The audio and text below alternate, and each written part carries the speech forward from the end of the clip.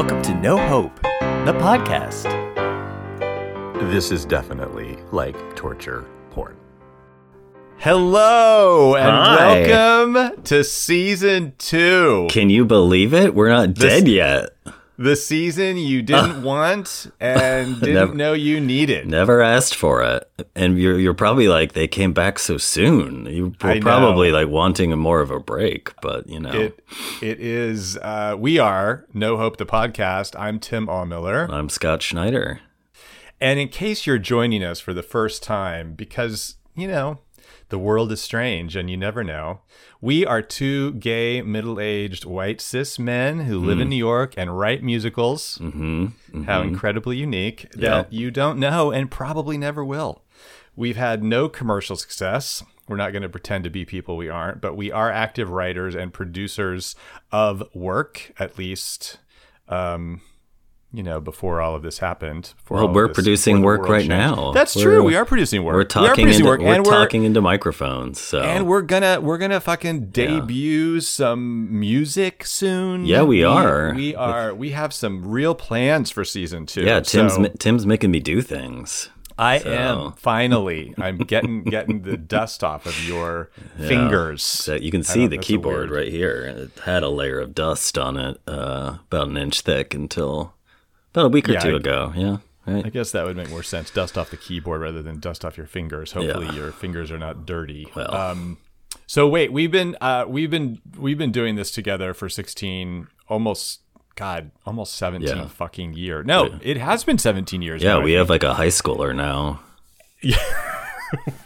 Drug-addled, we have a pregnant, very rebellious, rebellious high schooler right now. She's had. I won't go there. She's going It's all through right. it anyway. Yeah. Anyway, we recognize the crazy hard work it takes to make theater, and we would never fault anyone for their efforts. But having said that, we'll not shy away from saying what we think. And since we have assholes, we certainly have got opinions. All right, that's our introduction. We have an exciting return today. We're going to be speaking in just a few moments with our producer and engineer and are there other, he does kind of everything except the talking part, but today he's also going to be talking. I was just thinking there might actually be other titles, but I guess that kind of overall covers it. Multi-hyphenate. Michael Fell, who we're going to hear from in just a few moments. Schneider, do you? Oh, I had something that I wanted to bring up, which is related because our podcast is officially called No Hope, the podcast. Outcasts in the arts, which we always forget to say. And you, I don't remember when. I think it was one of the last episodes. You were talking about the Bette Midler song "God Help the Outcasts" from The Hunchback of Notre Dame. Yeah. Which I have never seen, and I had never heard somehow. And I never heard the song? No. It was like- I'm a pretty sizable Bette Midler It was fan. like, I know you are. That's Not why as I find large it- as Stephen Kramer, of course, but exactly. I think we should always make sure we have a guidepost. Yeah, But I mean- I had never heard that song, and I think after listening to it, You are no that longer we a should- Bette Midler fan. Is that where you're going with this? I was like, maybe we should see if Disney would give us permission to use it as our theme song, because it's just. I mean, It's- I don't know it's that just anybody. so perfect. I mean, if you didn't remember that song exists, the general population does not remember that song exists. So maybe Disney would, would let us use it. It would be hope. funny if we just started using it and then suddenly we got like a fucking cease and desist from Disney, wouldn't yeah, it? exactly. I doubt game. that's going to happen. I'm game for this idea. And then I had one other thing, which was this is under our category, which we have mostly has been filed under the gays will dance to anything. But Yeah. remember, we've also been talking about the gays will remix anything. Oh yeah, like I think I mentioned the Kelly Clarkson divorce song, but there's a Yes. long list. Yeah. Well, long and list. we've also Don't Cry for Me Argentina, and we Yes, talked yes, about yes, some yes, other yes. things last season. So I don't even know how I don't remember how this was happening. I must have been looking up some other remix, and then in my little Apple Music file, it suggested Amy Grant's "Stay for a While." Oh, do you remember this song? No. Because you were probably like 10. Yeah, it was but Amy Grant, I knew what was up with Amy Grant. Wasn't she the baby, or is that somebody else? Yeah, okay. But she was a exclusively Christian music recording artist prior to this song. Oh. "Stay for a While" was sort of her first non-specifically Christian song. And there is a dance fucking remix to it. Is there? It's absolutely absurd.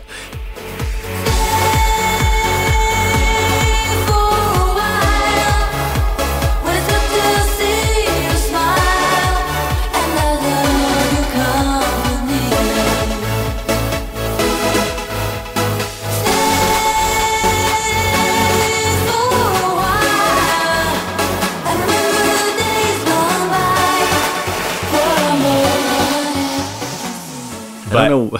That's pretty You funny. have to listen to it. Remember that? I don't know how I connected those two things because I don't know that song. But you remember that Gloria Estefan song, like "Coming Out of the Dark"? Like I could see the gays like doing a remix to that one. Oh, there was some Coming out good of the Miami dark. Sound Machine songs. Wasn't that after she had like some horrific bus crash or something? Or am I making that up? Coming out of the dark, I finally see the light now.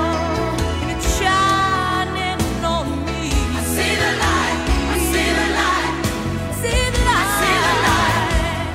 Coming out of the dark, no love would save me.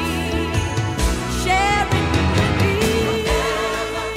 I feel like that was like the what the song was about, that there was like some terrible like car accident or bus crash. Well, we'll have to rewind on that because you're definitely looking at me like I'm insane. No, I think something bad happened to her for sure that she survived, but I don't remember the details. Yeah. I don't remember the details. All right. So, okay, one more thing before we invite Michael. I just wanted to say one more rewind. This is a completely random fact, but did you know my Broadway boyfriend Matt Doyle's second Broadway show was Bye Bye Birdie? You're just gonna keep keep trying that saying joke that. until it lands. Yeah. Right? Someday it will. You're gonna be Because you'll really be caught off guard. You're gonna be in the old folks' home. Like, I need to telling approach it people differently, I guess. All right, Mr. Fell, are you there? Hello. Michael, can you hear us? I can hear you. Can you hear me? Yes. We can. Welcome. Christine. It's wonderful to have you. We've mentioned that the only episode we ever recorded in the same room was at your apartment in December of 2019, which does seem like such a different planet. Possibly right? possibly a decade ago, maybe. Yeah. How young and innocent we were. It was so much fun. I remember thinking like, oh, this is going to be so much fun. And now it's just, it is still fun. It's just different. It's a different kind of fun, obviously, because we are not in the same room with each other. How are you? Well, I'm great. I'm as good as can be, I would say. It wildly fluctuates, boys. Today I'm okay. 2 days ago, very bad. Every day is different. It is such But I'm excited to be here and talk with coaster. you all. I know. I'll wake up in the morning and be like, what'll today be? Should it be a dose of anxiety or depression or what'll it be? But I went down a really fun money rabbit hole the other day. Oh. Just spiraling hard about money, and it fucked me up pretty good for the whole day. Yeah. Yikes. Yes. But I've come out the other end with a plan, I think. So Okay. Well, that's good. It always helps to not just feel like you're Not just spiral. or slowly or quickly drowning. Yeah. I have to tell you, as your longtime producer, longtime fan, first time caller of the show, I want to tell you that Gloria Estefan absolutely wasn't a bus accident. She broke her back on tour. I'm here for you for doing research while you're recording. She was on a bus crash. That was when that happened in 1990. Wow, it was that long ago. Yep, just did a quick Google on it. Wow. She broke her back? Yeah, apparently it was her back. Oh, wow. Almost killed her. Well, wow. Very sad. I did. So that song really is about coming out of the dark was about not dying, basically. Yeah. The photo of the bus is pretty gruesome. Yikes. Yeah, it was scary. Well, I'm always here to bring the conversation to a dark place. Bus sheared in half. This is a slight tangent, but I just watched the Michael Hutchence documentary the other day. As in, Do like, you guys In even know who Excess? that is? Yeah, like the In Excess singer that like hung himself, right? Oh, Michael, you don't know who this is, right?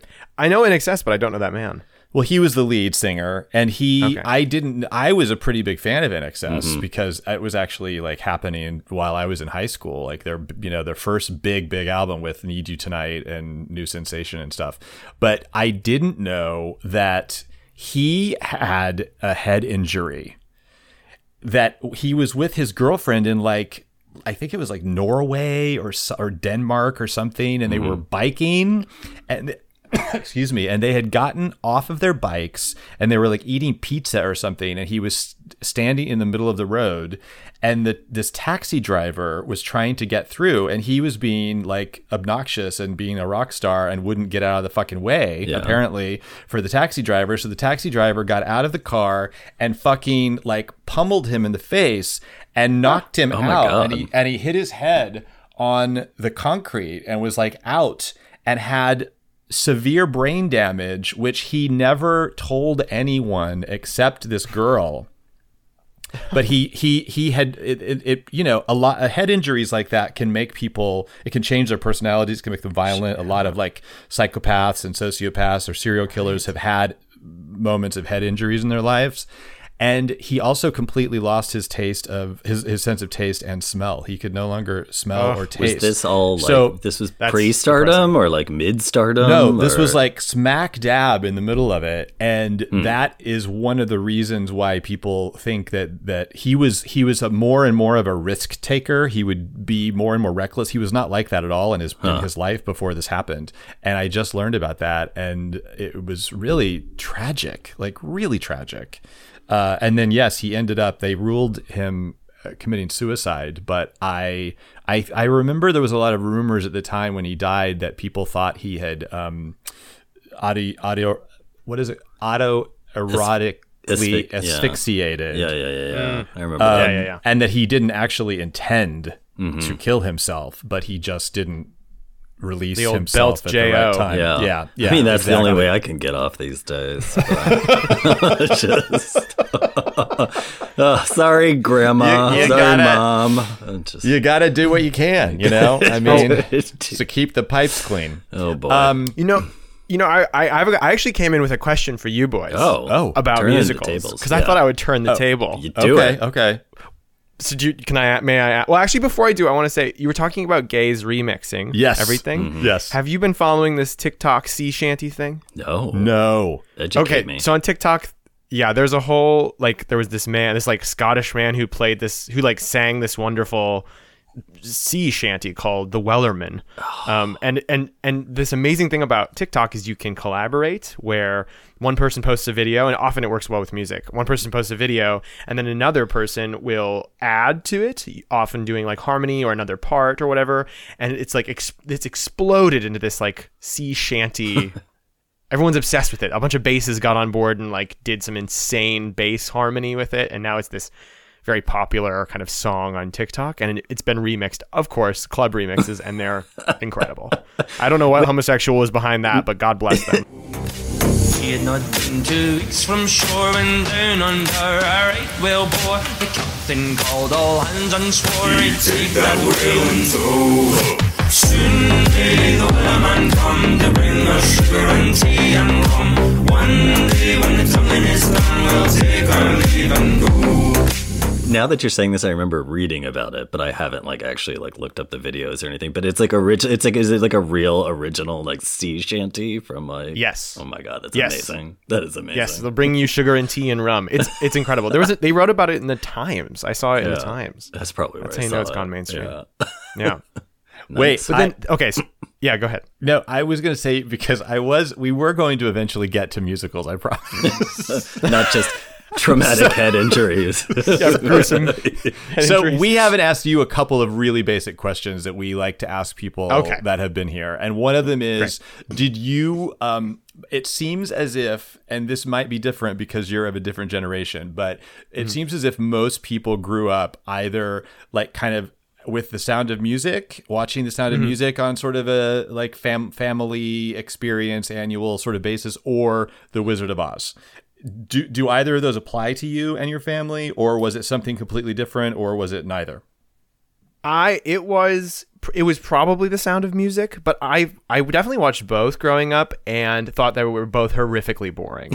I was bored to tears by both of them. Now, in my older age, I've come to enjoy The Sound of Music actually quite a lot, and I don't care for Wizard of Oz at all, really.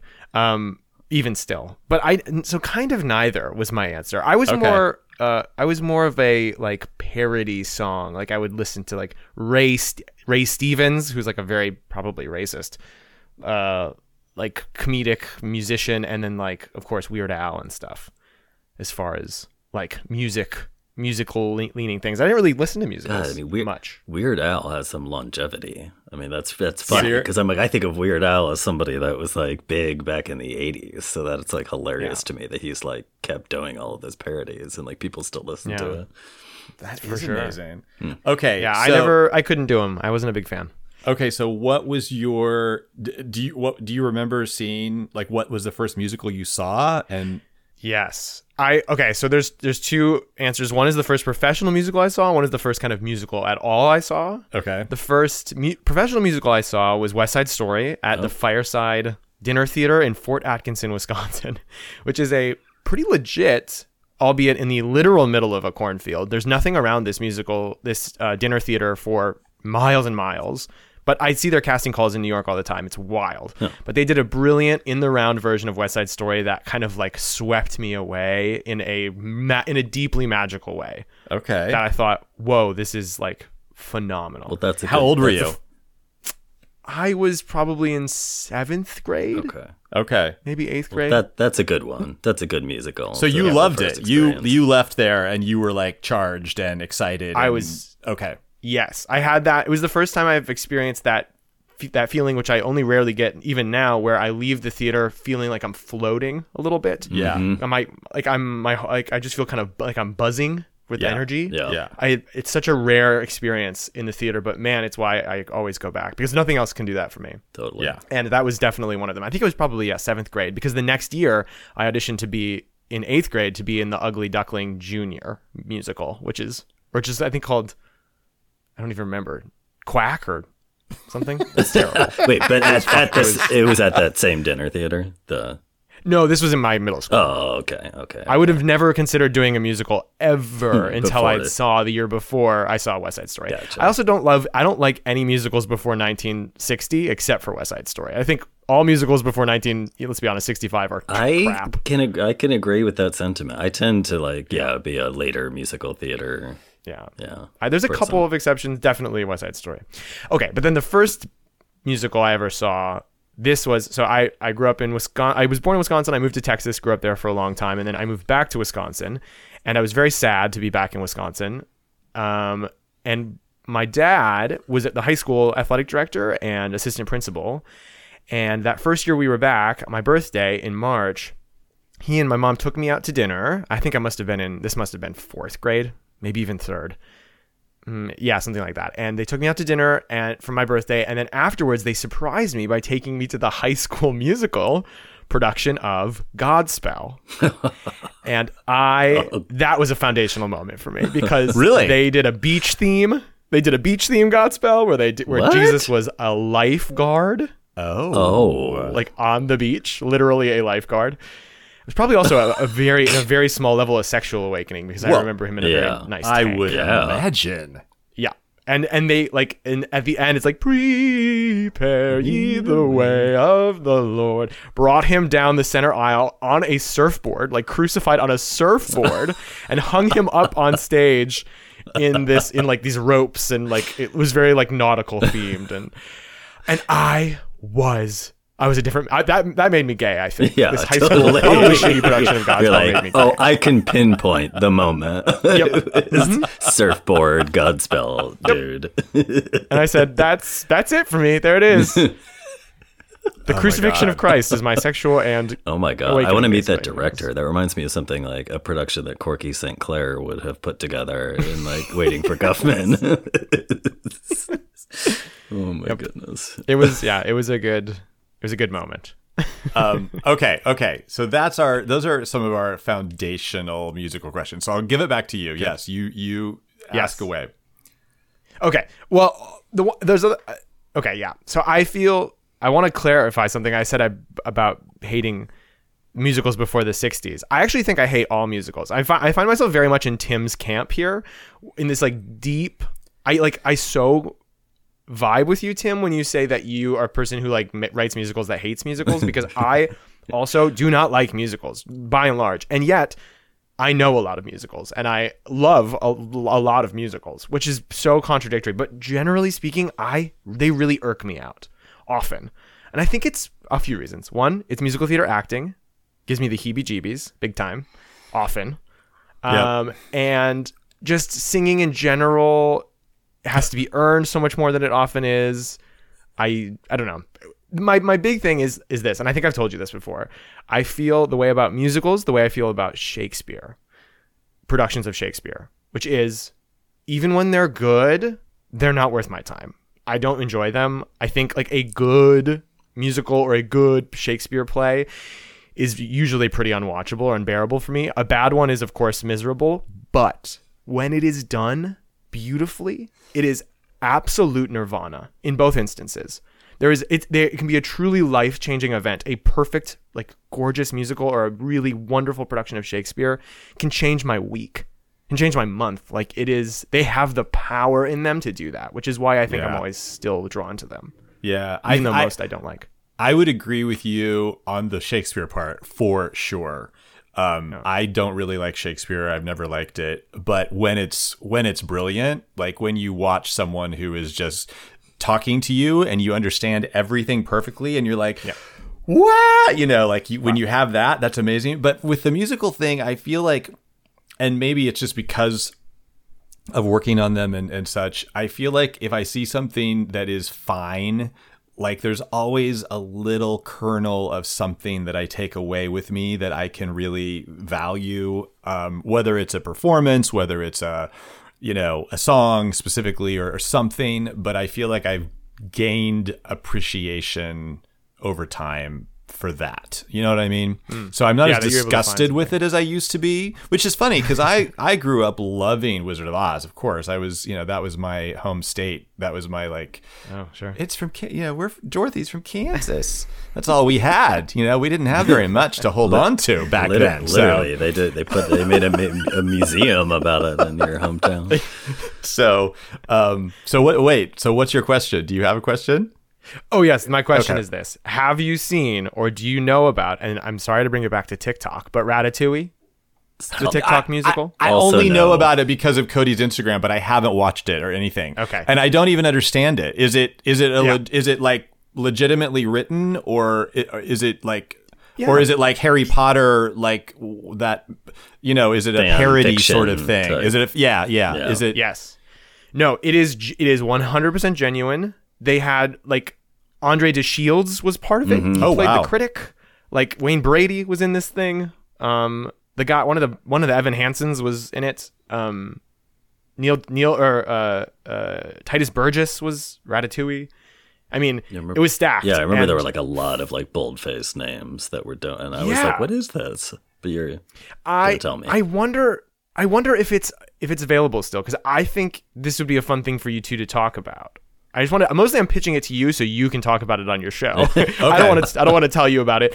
I'll send you resources. Like, there's two things. One, if you can see it somewhere, which I think you must be able to. Surely. Still, to watch it, and then also there's a great little like article about how it came to be, because it is a very unique, very democratic way it's made. It's not like a book writer and a lyricist came together and made a thing. No, this was collaboratively made by dozens of people. Started off with one girl making a parody song, kind of, that was really catchy, and people started using TikTok the way you use TikTok, like collaboratively building off of things, making a full-blown musical, making it into a full-blown musical. So like there was a graphic designer who saw the trend and thought, oh, I'll like mock up a Broadway playbill cover for it, and did a beautiful job of making this gorgeous like rat made out of like ratatouille and spaghetti on a fork. And like that became the playbill for this event. And all the different songs were written by different people. Their choreographers started choreographing routines for it, and they all brought them together collaboratively to film and make this like 50-minute version that some friends ended up writing the book for in a way. Oh And my God. Wow. it's just really, really fascinating. I'll would I'll send love you to- all of this stuff so you guys can talk about it, because I'm curious your perspective on this radically new form Wow. Okay. that can only happen during COVID, really, and because of TikTok. Yeah, I didn't really understand how it Yeah. came together or exactly what the process was. So it is honestly a little confusing because it's such a new Like thing. But organic it all started new. also exactly, and across the entire world. Yeah. It's also started with this thing called the grocery store musical, which I will also send you on TikTok. It's an Okay. amazing, which you boys are gonna lose your goddamn minds. It starts out as a musical theater parody of an Act 1 closer about a man breaking up with his girlfriend in the aisle of a grocery store. This one man wrote a 60-second song, that's it, about this, and like made little comments, and then another person added, and they played the wife, and then another person added lyrics stacked on top. That was the child. Another person added the lyrics. That was the employee that walked down the aisle. Another person added a verse in this, all within 60 seconds of like the PA announcement going on. Another, like it builds this like crazy moment in time from all these people who just like the thing someone did. I'm really, yeah. Anyway, I'll send you a bunch of research when I hang up and you guys can God, talk. I have to get on. I downloaded TikTok, but I haven't actually like committed to getting on it yet. So I need. You don't need to. I really don't. Okay. This is like you can get this stuff from what escapes TikTok. Okay, I don't okay. think if you want to do it, you should. But there are a few things that like break the mold so much that they then like the sea shanties, they break out of TikTok and people start talking about them in the New York Times, Right, or they make a right. full blown musical with legit celebrities. Right, And right. that's definitely worth checking out because there's a lot of crap too. Okay. Okay, good. Okay. God, we are. I knew that we had way too many things that we were thinking about asking you. So we're gonna say, because you're gonna come back. We hope. We hope I you're hope gonna so. come back again. He's like, no. Listen, I'm he's like- editing all of these. He's like, I have to listen. he's like- I have to listen to you all the time. So a couple of quick things that we're gonna just put you on the spot. Great. What do you hate the most about listening to our podcast? What are the things that fucking drive you crazy? And you're like, God, I wish they would stop doing that. Other than the count-in, obviously, which Yeah, we still have yeah. not mastered. Are there any things that you're like, why do they do that? So other than the count-in, Yeah. the swallowing, It and can be, the, and yes. the We throat know clearing. those things, but like, yeah, like content is fine too, or just like I just really hate him. You guys are really poking the bear here. You don't understand how much of a fine-tooth comb I listen to all of your episodes. Here's the first thing I'll tell you. One, Okay. you have to get monitors. So when you're talking into your microphones right now, can you hear your own voice, or are you just hearing each other? Just hearing each other. Just hearing each other. So do you see what I've got? Like I'm listening to the Skype call through my AirPod, and then this one is coming directly from my microphone, so I can hear myself and hear you. That's my number one recommendation, because then you will sound better. Gotcha. Because you'll hear yourself. Yeah. Oh, You mean you can figure that out however it works for you, Okay. but that is my number one rec. So like Okay. one ear for the audio call, and then one ear is a monitor basically. Boom. for that's a yourself. really. I've never even. I love thought that of like such a season thing. 2 is when we're getting podcast 101. We're nothing but professionals, damn. Yeah, Check. that's my big one. Check. Okay, that's good to know. Okay, are there any things that you think, wow, Tim is doing that really well? Like any really good notes for No, me? next question. Okay, that's all. Oh, okay. Who Kidding. do you have? Like, who would you say would be your like? It doesn't have to be the only one, but like your big Broadway boyfriend. Like, who's your if you could just have this someone on Broadway be your boyfriend right now, who pops into your mind? Who pops into my mind? Oh, it would have been oh shit, what's his name? It would have been James. Who was in Slave Play? That guy from Yale in Slave Play. The not white one. James Kusati Moyer. That's it. Cussetti. Gosh, I mean, I saw that, so I have to know who he is, but He's the guy who licks the boot. Oh, gotcha. James Cussetti Moyer, Yeah. I think. Him. He's my Broadway boyfriend. That's a good Even though he's one. not on Broadway right now, but Okay. That's a Well, good one. it counts. You know, I understand. All right. and he's actually gay, although I guess most people on Broadway are. I just don't. I can't You get don't behind know that. It would be an interesting statistic. I mean, at No. least 50%, right? At Oh, least 50%. surely. Oh yeah, Surely. But there are. Why do you think we all come there's- here? Because it's a safe spot for us. There are straight people on Broadway, straight men, I think. Yes. All right. And Schneider, do you want to ask our last question to Mr. Fell? No, you stole my Broadway boyfriend question, but I did Oh, want to know. shit. I wanted to know. I'm sorry. Do you? I mean, our podcast is called No Hope, the podcast. Do you think there's hope or no hope? Oh wow. Do I think there's hope? You know what? I'm not going to pretend I understand anything about finance, but the news about these Wall Street douchebags sticking it to the money man this week is giving me hope, honey. Yeah. I think Yeah. there's something very delicious about it. So I have a little bit of hope this week. Yeah, I agree. Good. It was fun. It was fun to read that and be like especially that fucking guy who was on television and was like crying and talking about how God. everyone is, against the rich people, and you're Yeah. like, well, if you're a fucking multi-billionaire, yes, absolutely. That's like There's nothing wrong with being rich. Yeah. Go ahead. It's like shades of the people who participated in the insurrection, like crying at the airport gates and stuff. yeah. Let me drink your tears. mean, Ooh, they're seriously. tasty. Yeah. Those videos were definitely like injecting crack cocaine. It's like, give me more of this. All right. Well, thank you so much, Mr. Fell. Thank you, We have like Michael. 5 other questions, but Yeah. we're going to save those for next time. Let's not blow our wad yet. Yeah. We don't want to right. get it all out there too soon.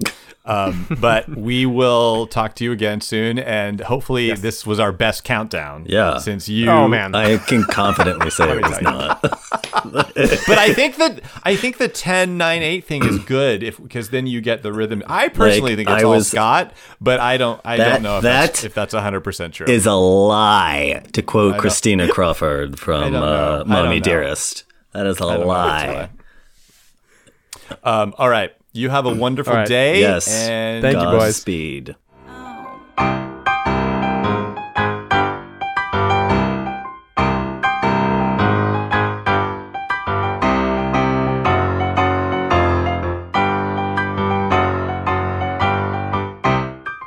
Thank you, Mr. Fell, again. Thank you, Mr. It was so Fell. nice to talk to you and to hear from you. I love the fact that he also hates musicals, but loves some musicals. Yeah. I mean, I mean, think that- it's That was a knife to my heart, but I mean, I know he feels that way, and I definitely agree with a lot of his reasoning. Yeah. I definitely hate cheap, lazy musicals, and I totally what he says about musical theater acting sometimes is like we've talked about that. It's definitely Yeah. like overly earnest. It's like yeah.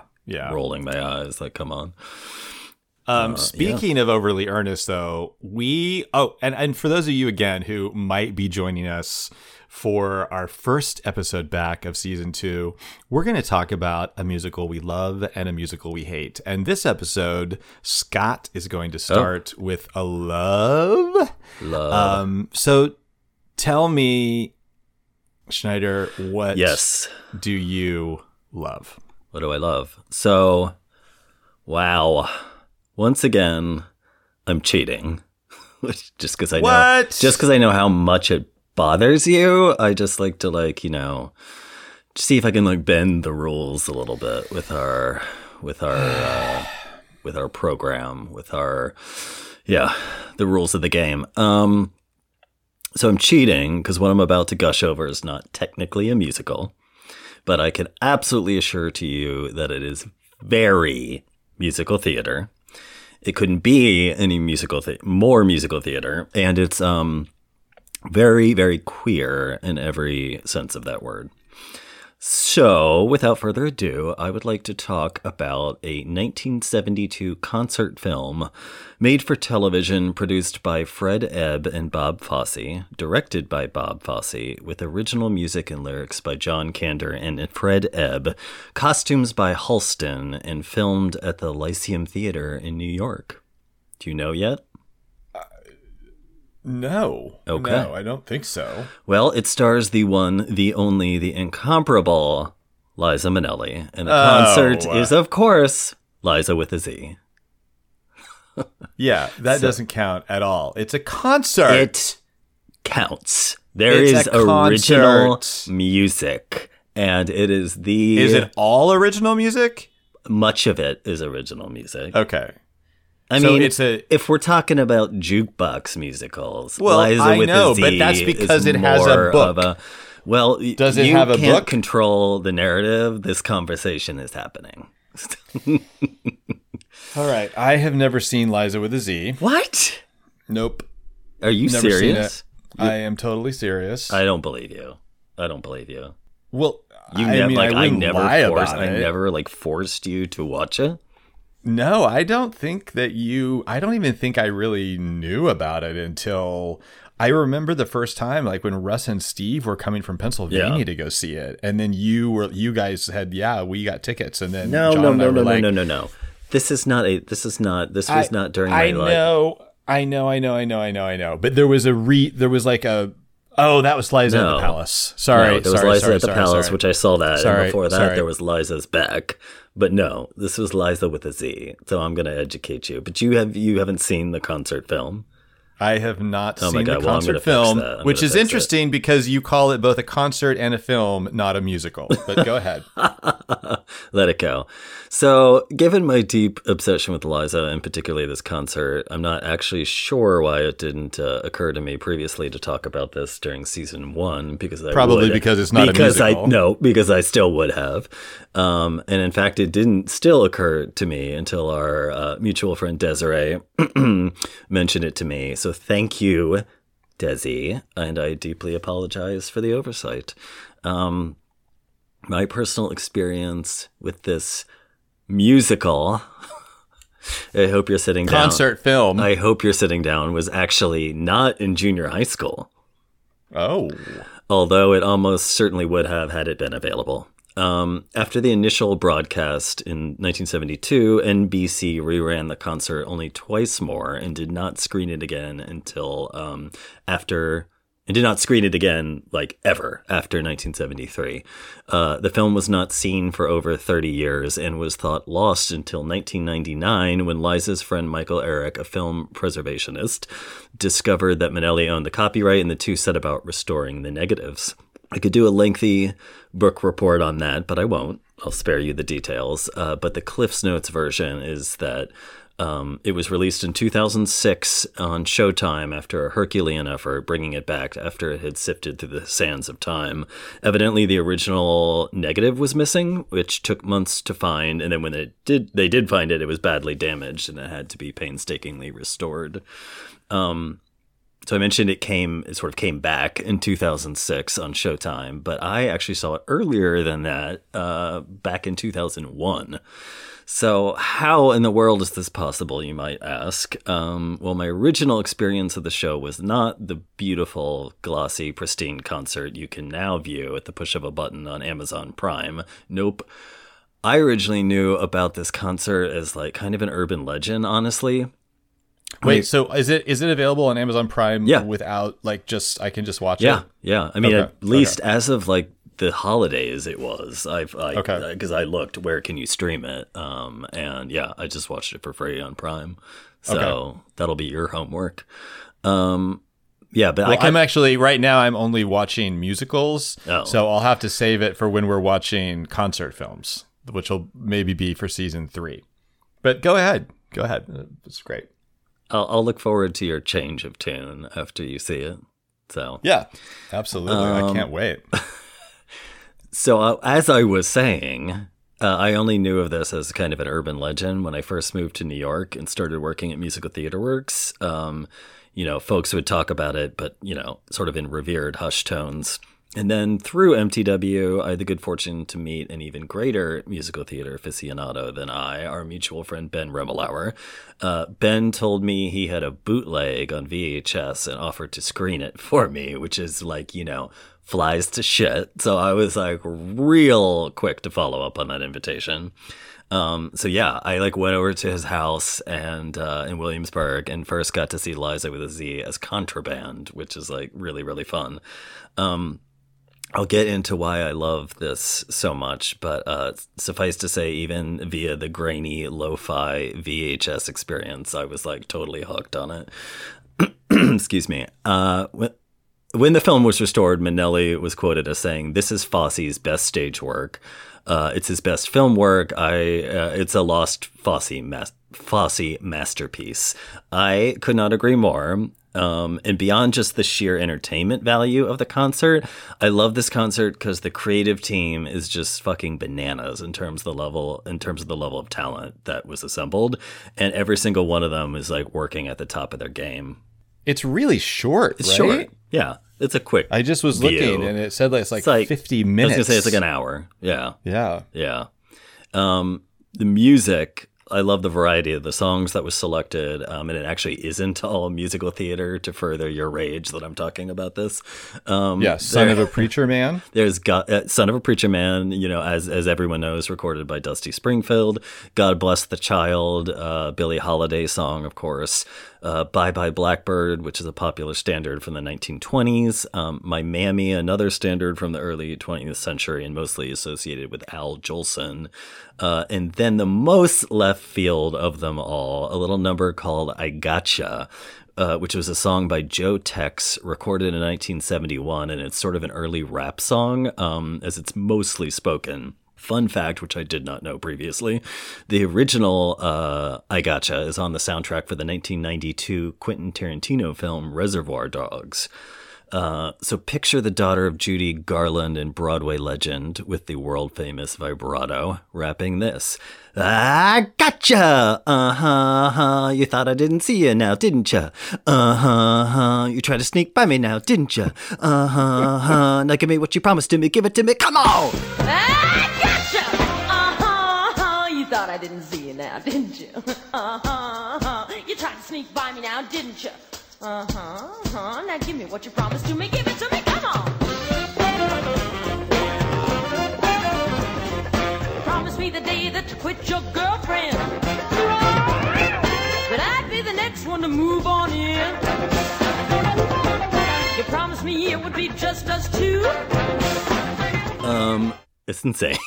Insane. It can't be any more insane than you just doing it just now. I feel like that was not even a very good representation of how insane it is. And so while she's doing this, she's wearing this iconic red sequin Halston mini dress with two dudes with cigarettes, porn stashes, big brim hats, tuxedos and ruffle shirts, and shiny knee-high boots as her background dancers. The choreography they do is totally insane, almost like Fosse doing a parody of Fosse.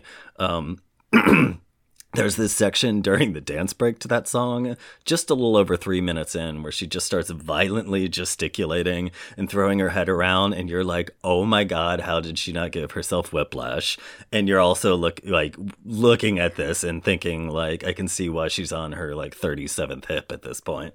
That little unhinged dance break is probably peak Liza with a Z for me, because it's just bizarre and entertaining. Of the many times, and how old was she? She was 26. Oh wow! For that. Okay, yeah. So she's that's how she didn't give herself whiplash, I guess. Exactly. And those were the days. She probably left that concert and went straight to Studio 54 after. Yeah, that. Yeah. I mean, she was doing some hard living. Yeah, so that. So that little I can't wait for you to watch that song, frankly. But the unhinged dance break is I would always gather a group of gays to come over and watch it, and that was the moment when we would all burst into laughter and cheers, kind of the gay musical theater version of when your football team scores in the last couple seconds of the game. Everybody would be like, "Whoa!" I can't believe I've never seen it either. I know, it's bizarre to me. It's well, really bizarre to me. Yeah. I mean, not like you're some big Liza fan, but still. No, I'm but, more yeah. shocked that I didn't like force you to Yeah, watch it at some point. exactly. Incidentally, this is not Liza's only time covering something seemingly random in one of her concerts. I attended her, I know I mentioned this in a previous episode, but I attended her 2002 comeback tour, appropriately titled Liza's Back, at the Beacon Theater. And I remember being there, and all of a sudden she broke into Mary J. Blige's Family Affair. As in, like, let's get it crunk, we gonna have fun up on it in this dancery. We got it. Oh yeah, I remember that song. Let's get very it well. percolating. Oh my God. So picture like Liza singing that song. I was like on my knees laughing. It was so hilarious. Is there a recording of that or a concert of that? You know what? Do you know? I want to look that up because she did that, but then I looked in the album of Liza's Back, which I actually don't have. I didn't see it on the track listings. I don't know if that was just like a rights thing, but she like definitely performed it.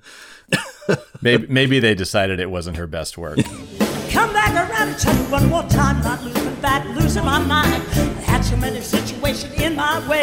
Now I'm laughing and loving my man every day. Gonna watch me die, gonna have a ride. Keep making love till I'm tired. Told you leave the situations at the door. So grab your feet and get some dance on the dance floor. I don't know. Maybe. Well, back to Liza with a Z. The rest of the song list is mostly Kander and Ebb, a songwriting team that I adore. For the musical theater novices among us, they are, of course, mostly known for Cabaret in Chicago. Incidentally, they also did The Visit. Remember when we saw that? I with remember Cheetah it with Cheetah very Rivera. well. That Yeah. was bizarre. That musical. Really fucking strange. Strange. Really fucking strange. I was still happy I saw it because I had not previously seen Cheetah like on stage, Yeah. so Yeah. it was worth seeing. But yeah, that was a bizarre musical. I should probably note that Liza had a long working relationship with Kander and Ebb. Of course, in addition to Cabaret, Liza's first big show was Flora the Red Menace, which was written by Kander and Ebb, and for which she won the 1965 Tony for Best Performance for a Leading Actress. It was sort of like her first big thing, other than like being the daughter of Judy Garland. Wait, what was it again? Flora the Red Menace. Yeah. Oh, It was that not another like show of theirs. It was, yeah. It was Yeah, like, okay. I don't know if it was their first show or not, but it was like her first big thing. It wasn't like a big hit or anything, the show. I think it only ran like 87 performances. Yeah, but she won Tony for it.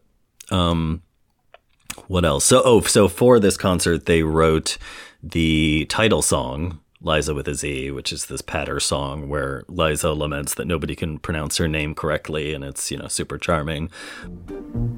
It's Liza with a Z, not Lisa with an S, cause Lisa with an S goes not Z. It's Z instead of S, Lie instead of Lee. It's simple as can be, see, Liza.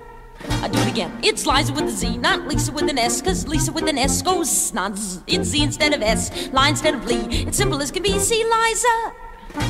Now, if my name were Ada, I'd be Ada. Even backwards, I'd be Ada. Or if my name were Ruth, then I'd be Ruth, because with Ruth... But for me, my favorite Kander and Ebb moment of this show is hands down, no question, Ring Them Bells.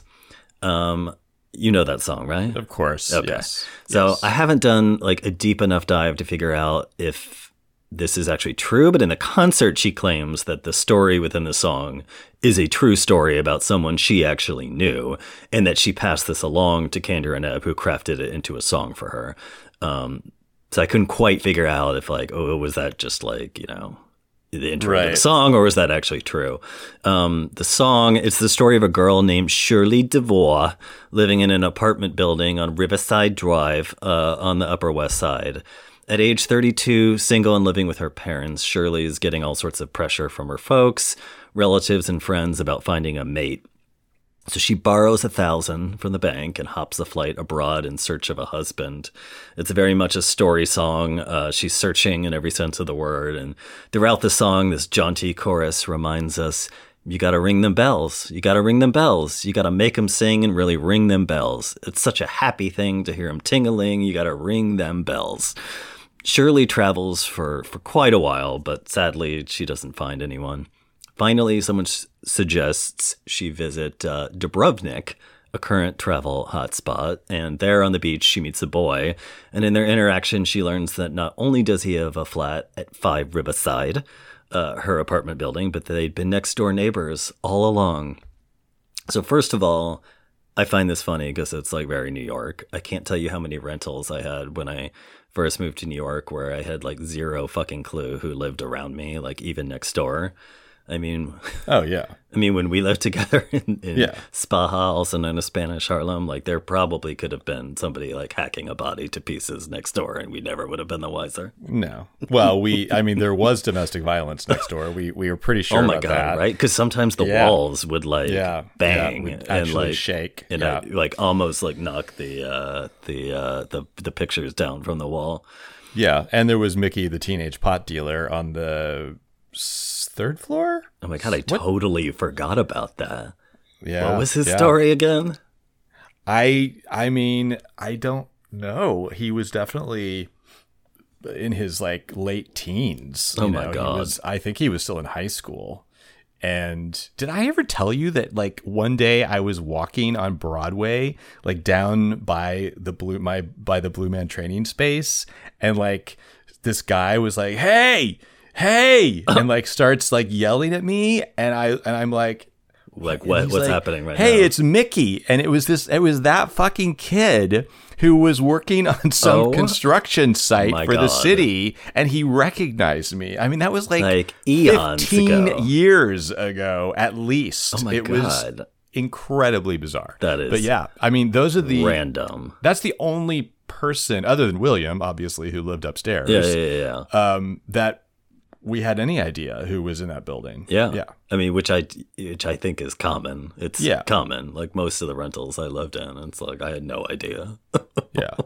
Yeah, for Well, sure. Speaking of like you running into Mickey on the street, like, you know, a decade and a half later, probably. Like, what I love about this song is the small world aspect of the story. You know, that she like meets this dude on a beach, like halfway across the Wait, what's the planet? What's Dubrovnik? I think when I looked it up, it was like, you know, Yugoslavia at the time. Okay. So yeah, I love the small world aspect, which is as based on your story about Mickey, not actually that far fetched. Like, so I wouldn't be surprised if this actually was true.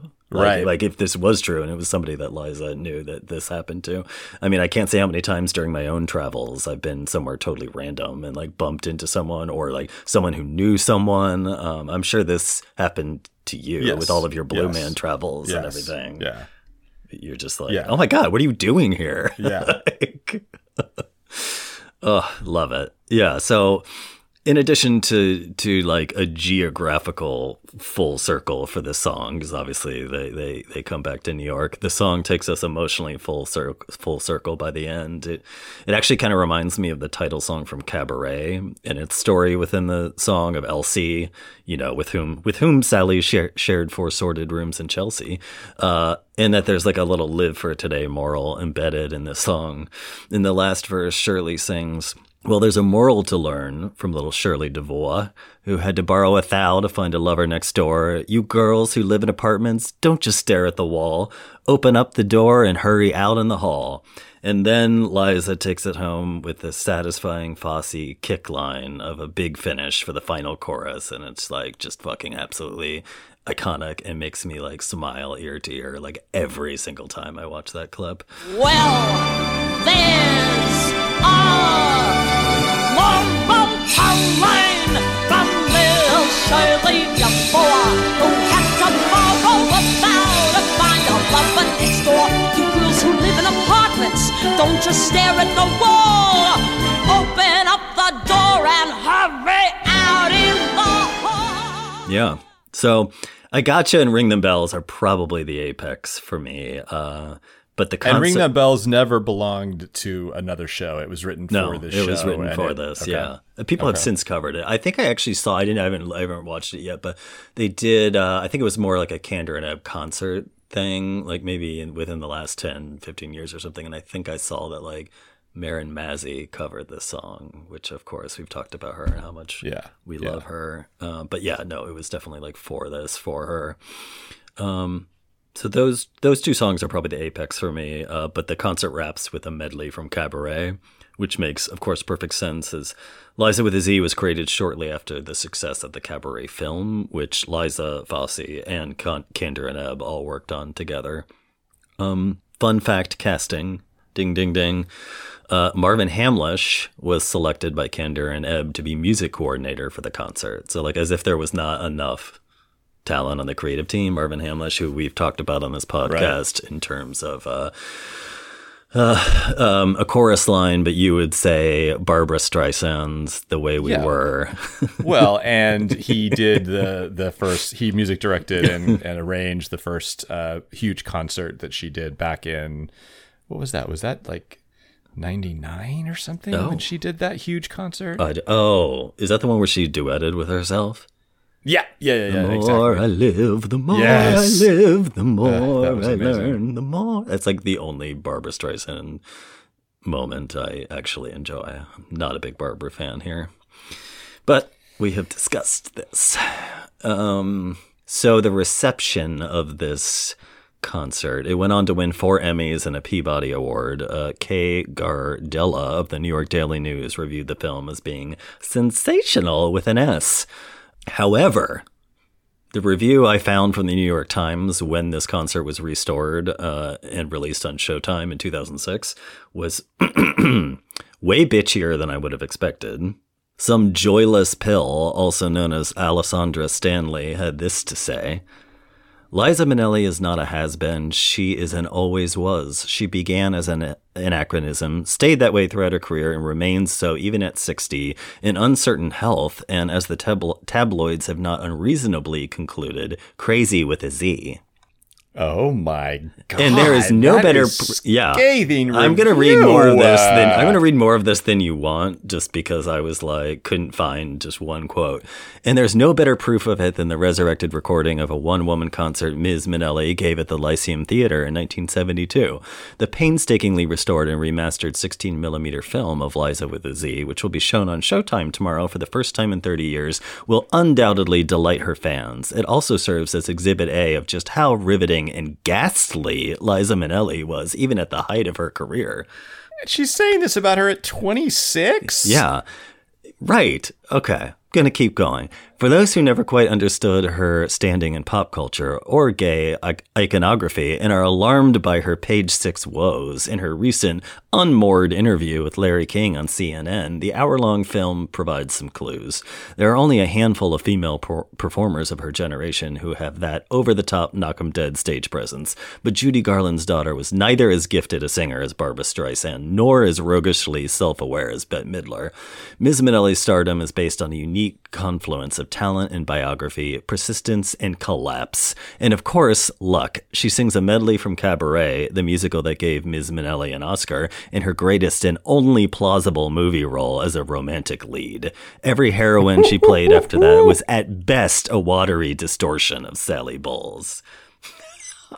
I mean, what is this woman's damage? And then she goes in a little. She goes in a little more, but then this little send off of a closing paragraph. I have to say, it's her comparison to Babs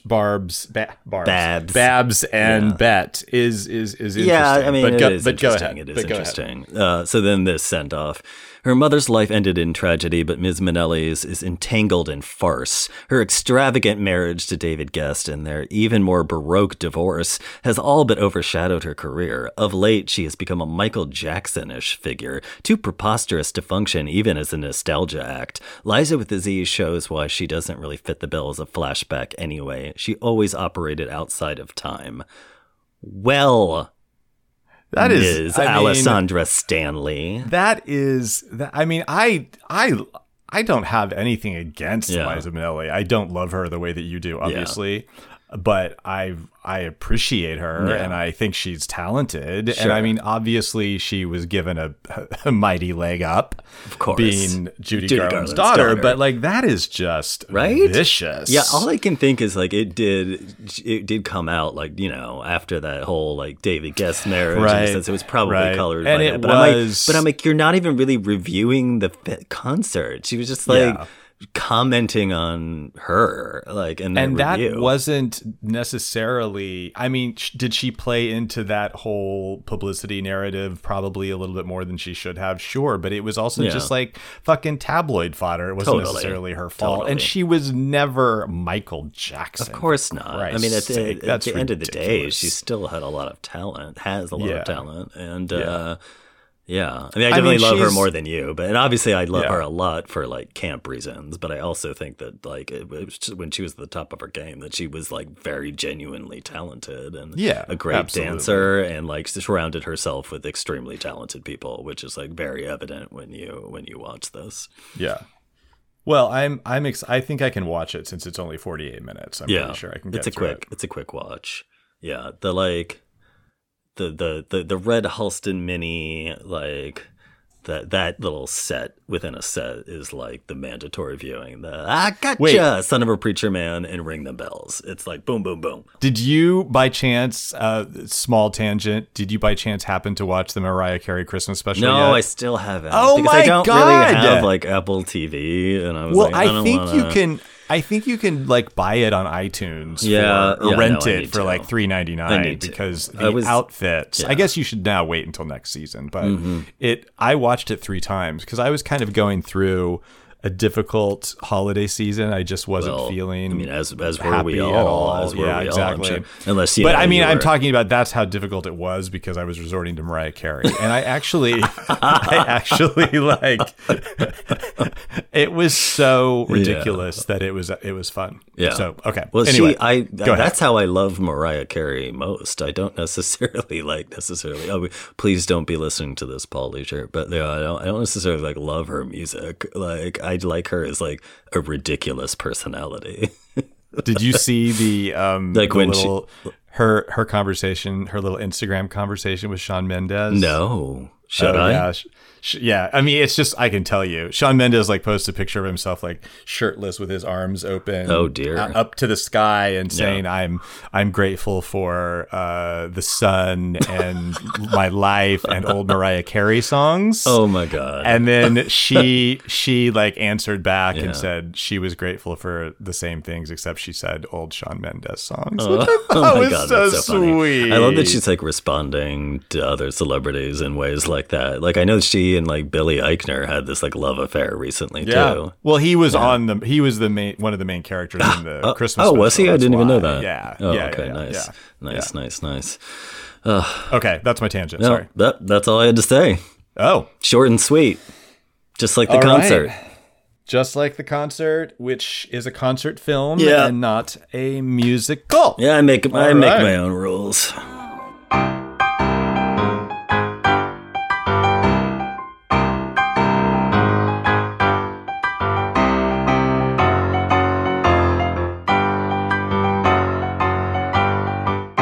We're gonna switch places here. I'm gonna now talk about a musical, and I think it's weird. Sometimes I do hate musicals. And I'm trying to be bold enough to say when I hate it. Okay. Because I think that it's easy to get into that headspace of like, well, I don't want to offend anyone. Yeah, no, I especially think- as we talked about, especially when something is more recent. Sure. And we might know people that have worked on it or whatever. That is but where I have felt some reticence. it's an odd feeling for sure. But I think that's one of the reasons that the disclaimer at the beginning is so important is that we're not Saying this was a complete bashing the waste of- people, yeah, right? yeah. Or certainly the people or their efforts. But I hope that this little introduction still makes sense because I did not reread it this morning before I go. So, all right. It'll be like the end of Flowers for Algernon or something. This is a category of musicals that have been around for some time. We've talked about a few here last season. Shanna disliked Dance of the Vampires, and you talked about how much you loved Love Janice. Yeah. There are bona fide massive hits. Jersey Boys was a behemoth, as was Queen's We Will Rock You. I don't know if you knew this, but both of those shows played for 12 years. Oh my Jersey Boys, God. obviously, on Broadway, and We Will Rock You on the West End. So there's kind of two categories of the jukebox musical, right? And those two musicals are perfect examples. Jersey Boys, which I did see, which is a a story about the songs and how they came to exist. Yeah. And Queen's We Will Rock You, which I have not unfortunately seen, I believe is something about like there's an outer space and alien sort of story. Yes, I saw part of it. It has nothing to do with this. I mean, they're not. It has nothing to do with Queen, I guess I should say. Yeah. Even though it's called Queen's We Will Rock You, it's not about Queen. So, you know, there's ones that follow the career of the recording artist. Like I said, The Cher Show, Tina, Ain't Too Proud, Beautiful. And then there's ones that take the music of the recording artist and put them into a story, like Rock of Ages, Mamma Mia, most recently Jagged Little Pill, which I'm very sad to say I didn't get to see. I really hope to one day. Yeah. So there's ups and downs, you know. I was excited to get tickets to the show because I really wanted to know more of this artist. He's an American classic in every sense of the word, but I've never been able to stand his voice, and so I've never really gotten into his music. And I used to have some significant arguments with friends about this. But I've always loved the opportunity to fall in love with his music because I think he's such a brilliant songwriter. So when I heard they were doing this musical, I was like, let's get it. The book was written by a respected Irish playwright. And I was like, let's go. So we went to the Public Theater and just could not have been more disappointed in the musical as a whole. I wouldn't say that my expectations were outlandishly high. I mean, even though I like this playwright, I've read some of this playwright's work.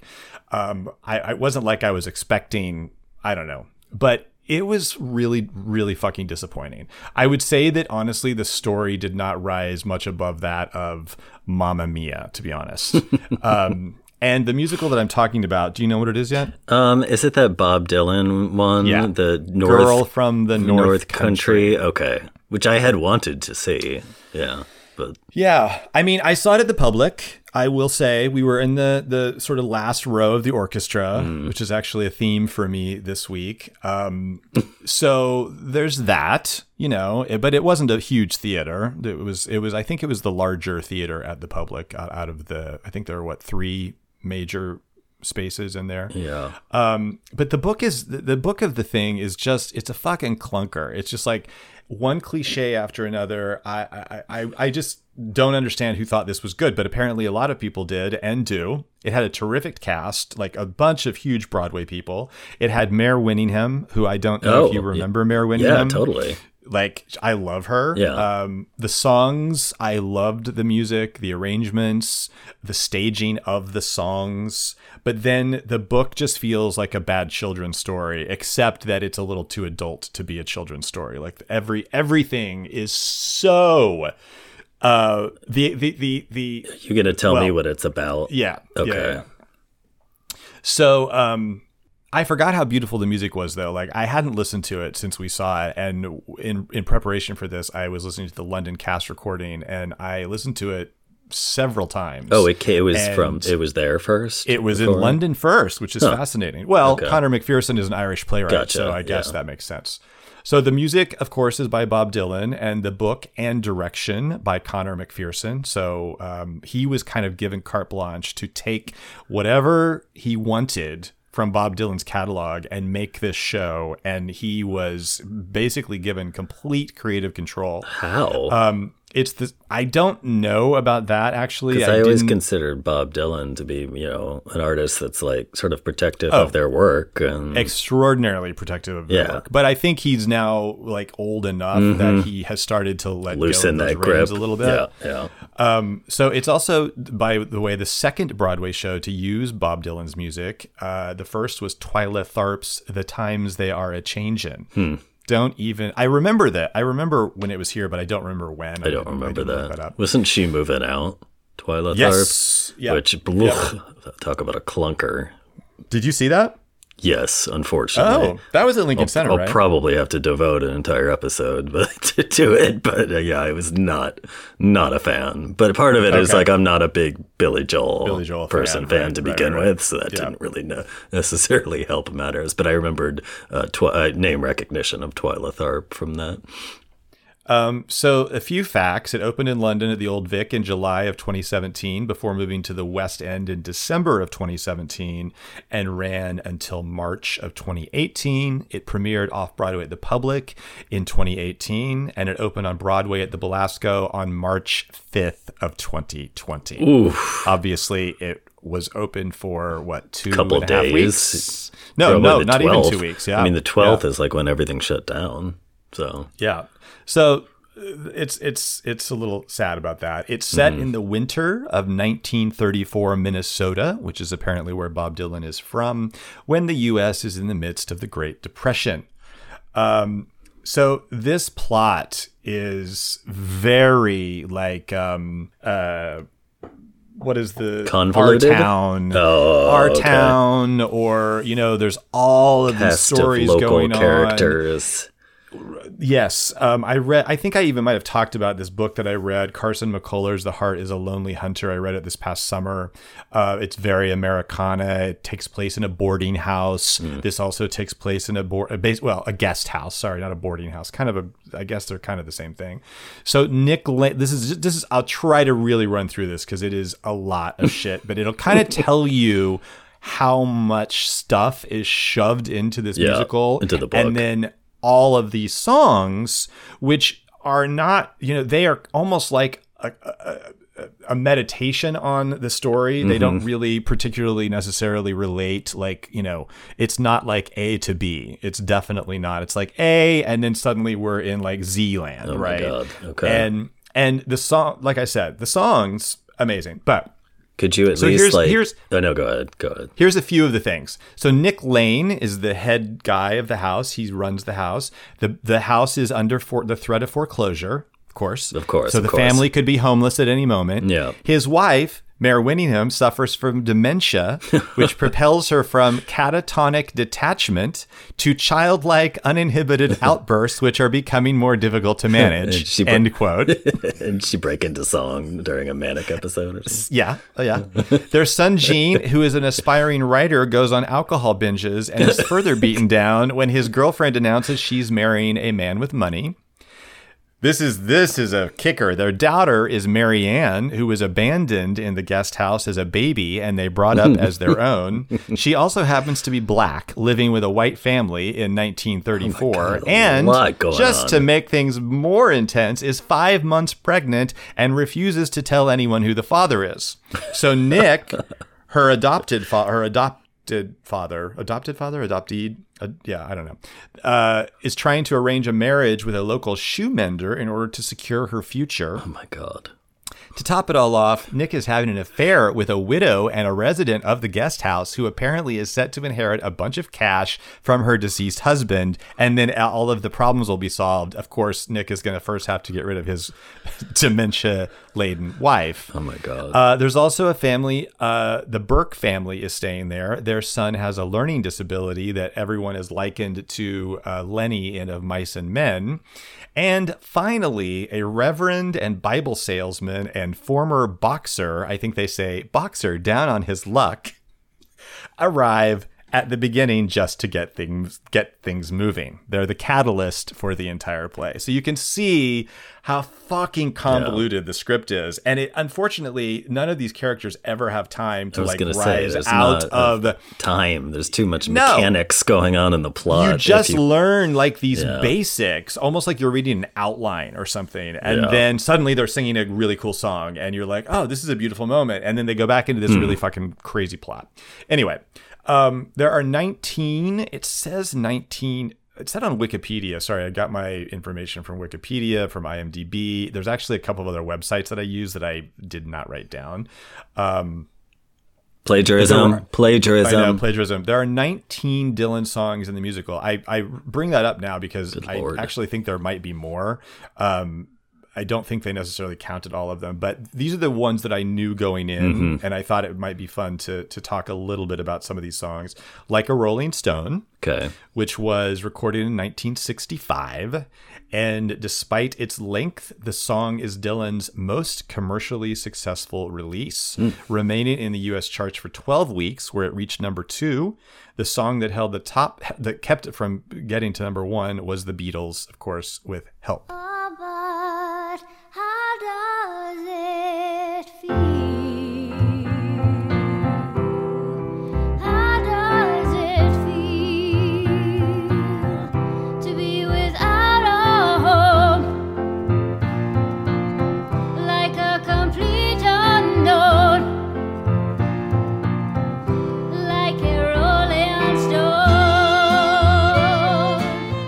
from "Make You Feel My Love" is in this musical.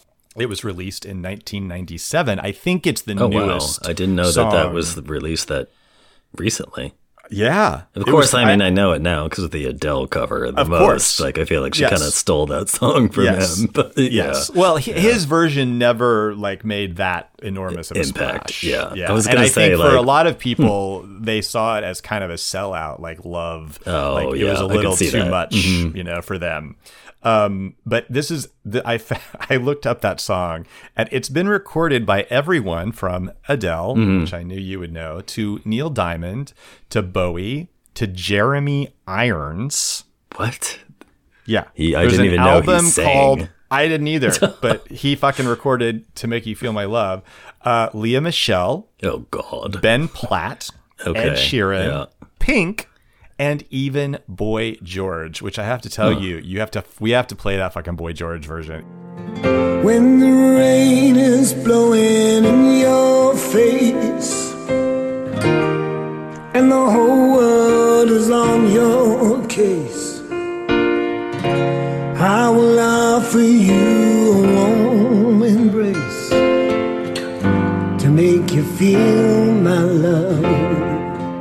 It's amazing. I was going to say, I bet that's pretty good. His voice actually. is so interesting when Yeah. he sings ballads, Yeah. and it's I amazing. saw him with Cyndi Lauper a couple of years ago, and I was kind of like one of the holiday concerts. Yeah. It wasn't a holiday concert because Really? they didn't sing holiday music. I think they just toured together. Yeah. Oh, It was at the okay. Beacon, and I remember being very unenthusiastic for Boy George because it's like I was never like a huge Culture Club Culture Boy Club. George fan of his music. I was there for Cyndi, who I'd seen, at least 3 times before, probably live, and she's so great live. But he was wonderful, and I actually liked him more than her in that particular concert because that was right after she released her like country album. So she was singing. So she was singing a lot of that. I mean, she did some of her like standby Right. live stuff, like Right. Money Changes Everything, where she just like when she does that live, it's like Yeah, so throws phenomenal, down. throws down. But yeah, he like made me a fan after that concert. Yeah, and his okay. Well, I'm gonna have to send you some other things to listen to because he has this one album from probably like the mid '90s, which is amazing. Anyway, a couple of other songs all along the Watchtower. I knew. Two riders approaching, the wind began to howl. When a cop pulled him over to the side of the road, just like the time before and the time before that. In Patterson, that's just the way things go. If you're black, you might as well not show up on the street. If you wanna draw the heat. Lay Lady Lay, I knew. I didn't take stats about those. Forever Young. May God bless and keep you always. May your wishes all come true. May you always do for others and let others do for you.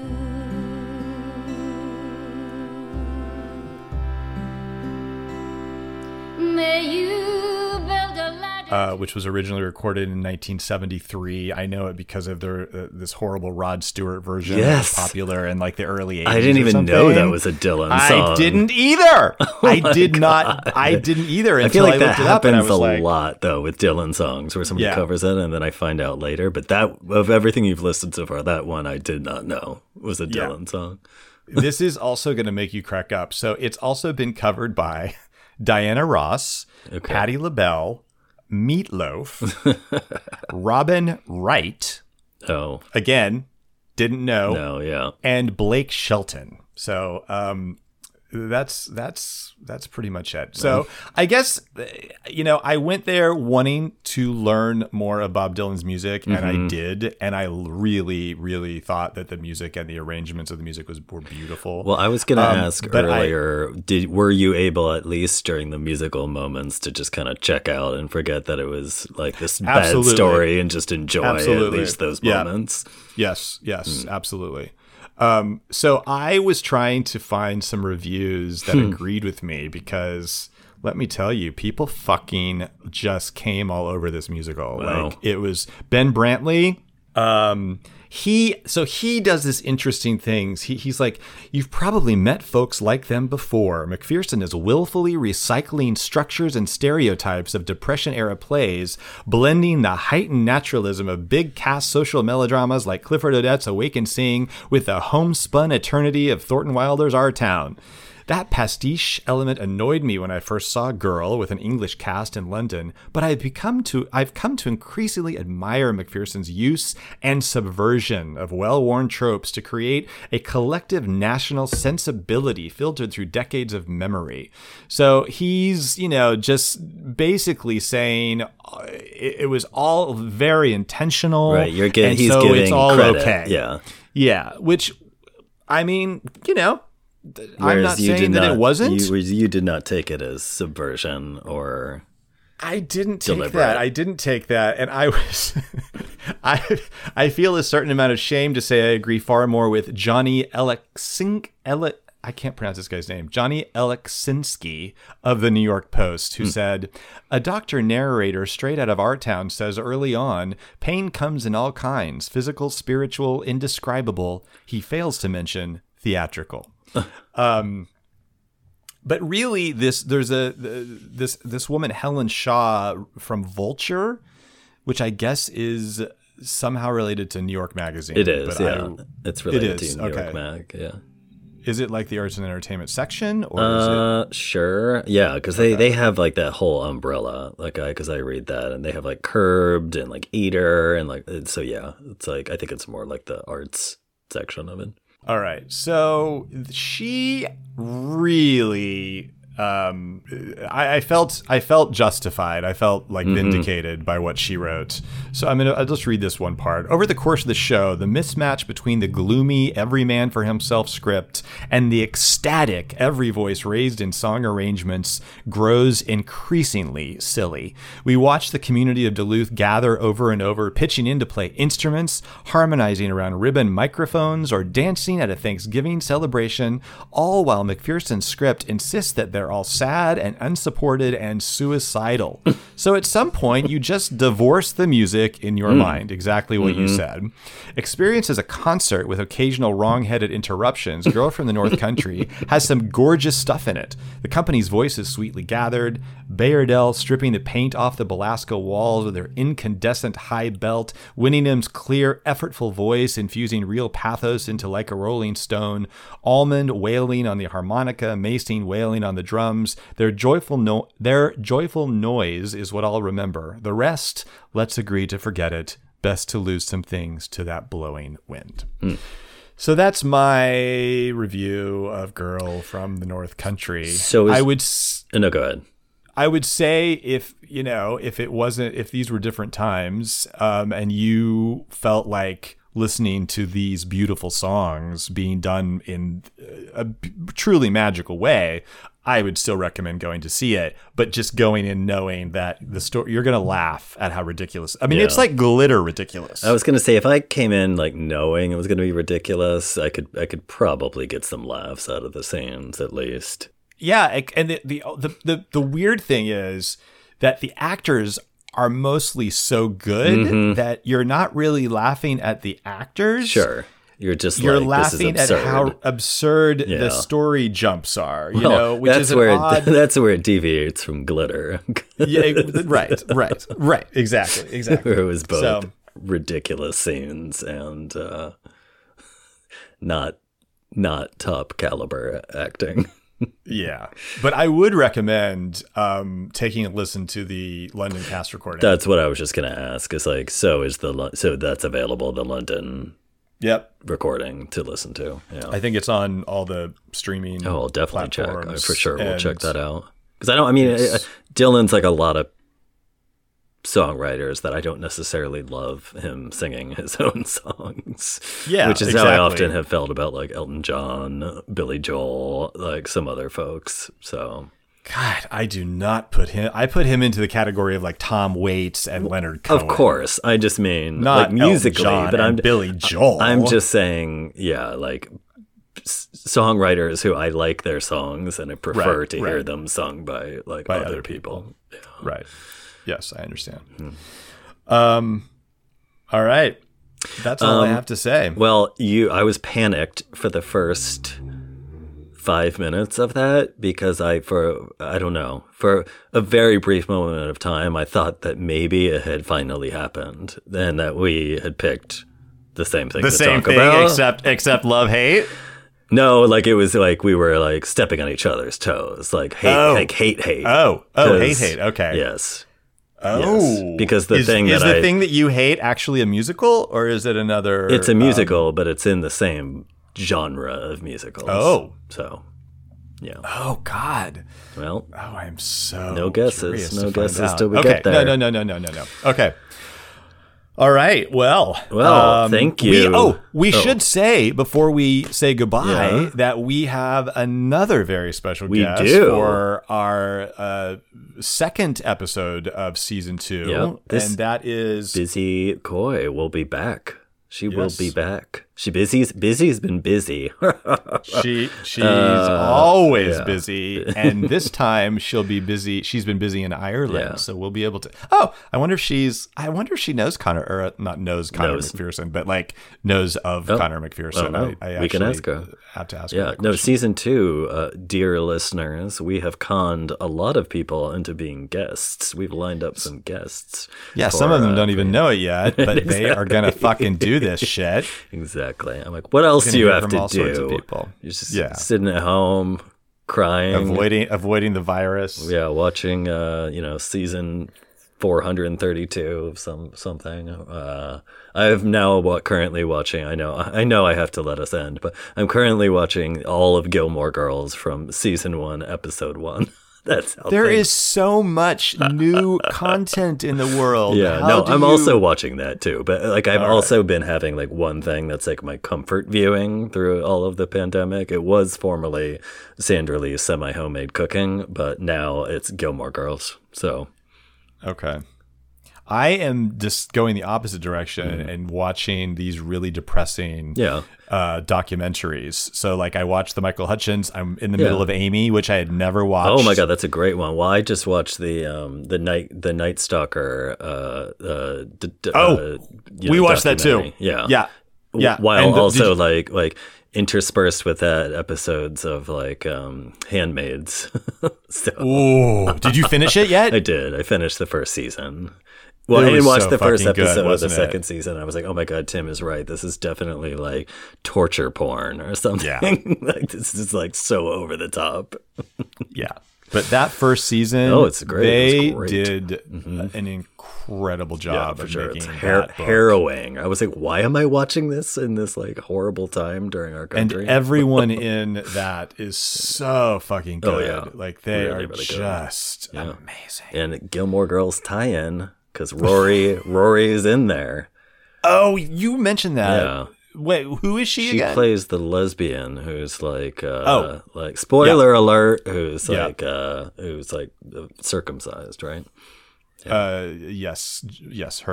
Yes, mutilated. Yeah. Yes, exactly. Well, so we started and ended this episode with traumatic head injuries and like female circumcision. Join us for the next fun episode with Busy Coy. We'll be back. We'll be back.